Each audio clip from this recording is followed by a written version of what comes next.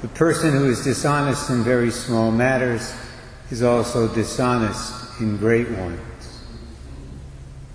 In light of the fact that this past Tuesday was Election Day in many places, that's the line from today's readings that really strikes me.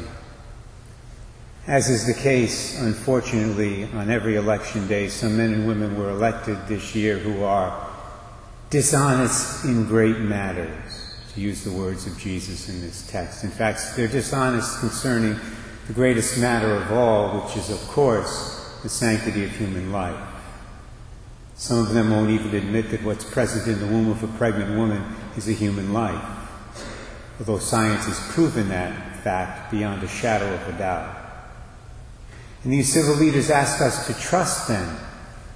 They ask us to trust them concerning much smaller matters, like the economy and immigration, which are important issues, yes. Don't get me wrong, they're important issues. But if you never make it out of the womb, a good economy and a good immigration policy aren't going to matter to you. They're not going to mean anything. All of which means that the words of Jesus here are true as they are written, but they're also true in reverse. Jesus said the person who is dishonest in very small matters is also dishonest in great ones.